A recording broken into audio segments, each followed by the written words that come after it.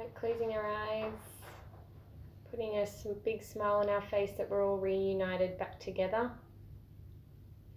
I've missed our gratitudes the last couple of days. I haven't been able to, well, I have been able to do it. I've been thinking of it, but it's nice to be able to just sit here together and reunite and take this time before we eat to just remember that we are blessed to be able to live, that it is a miracle that we're actually on this planet, being able to be presented with all the opportunities that we are.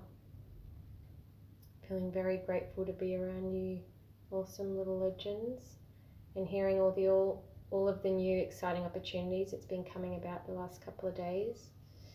I know on all of our ends we've got a lot going on, so it's nice just to take this time before we eat to just come together and making sure that we stay consistent with always doing this and filling our mind with either funny things, inspirational things, or things that can help push us forward in the direction that we're wanting to move in. So I'm super grateful for you guys, and take a few final big breaths before we eat just to seal our little gratitude practice for today.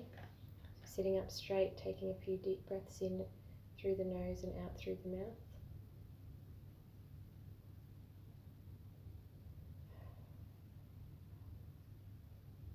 In your own time.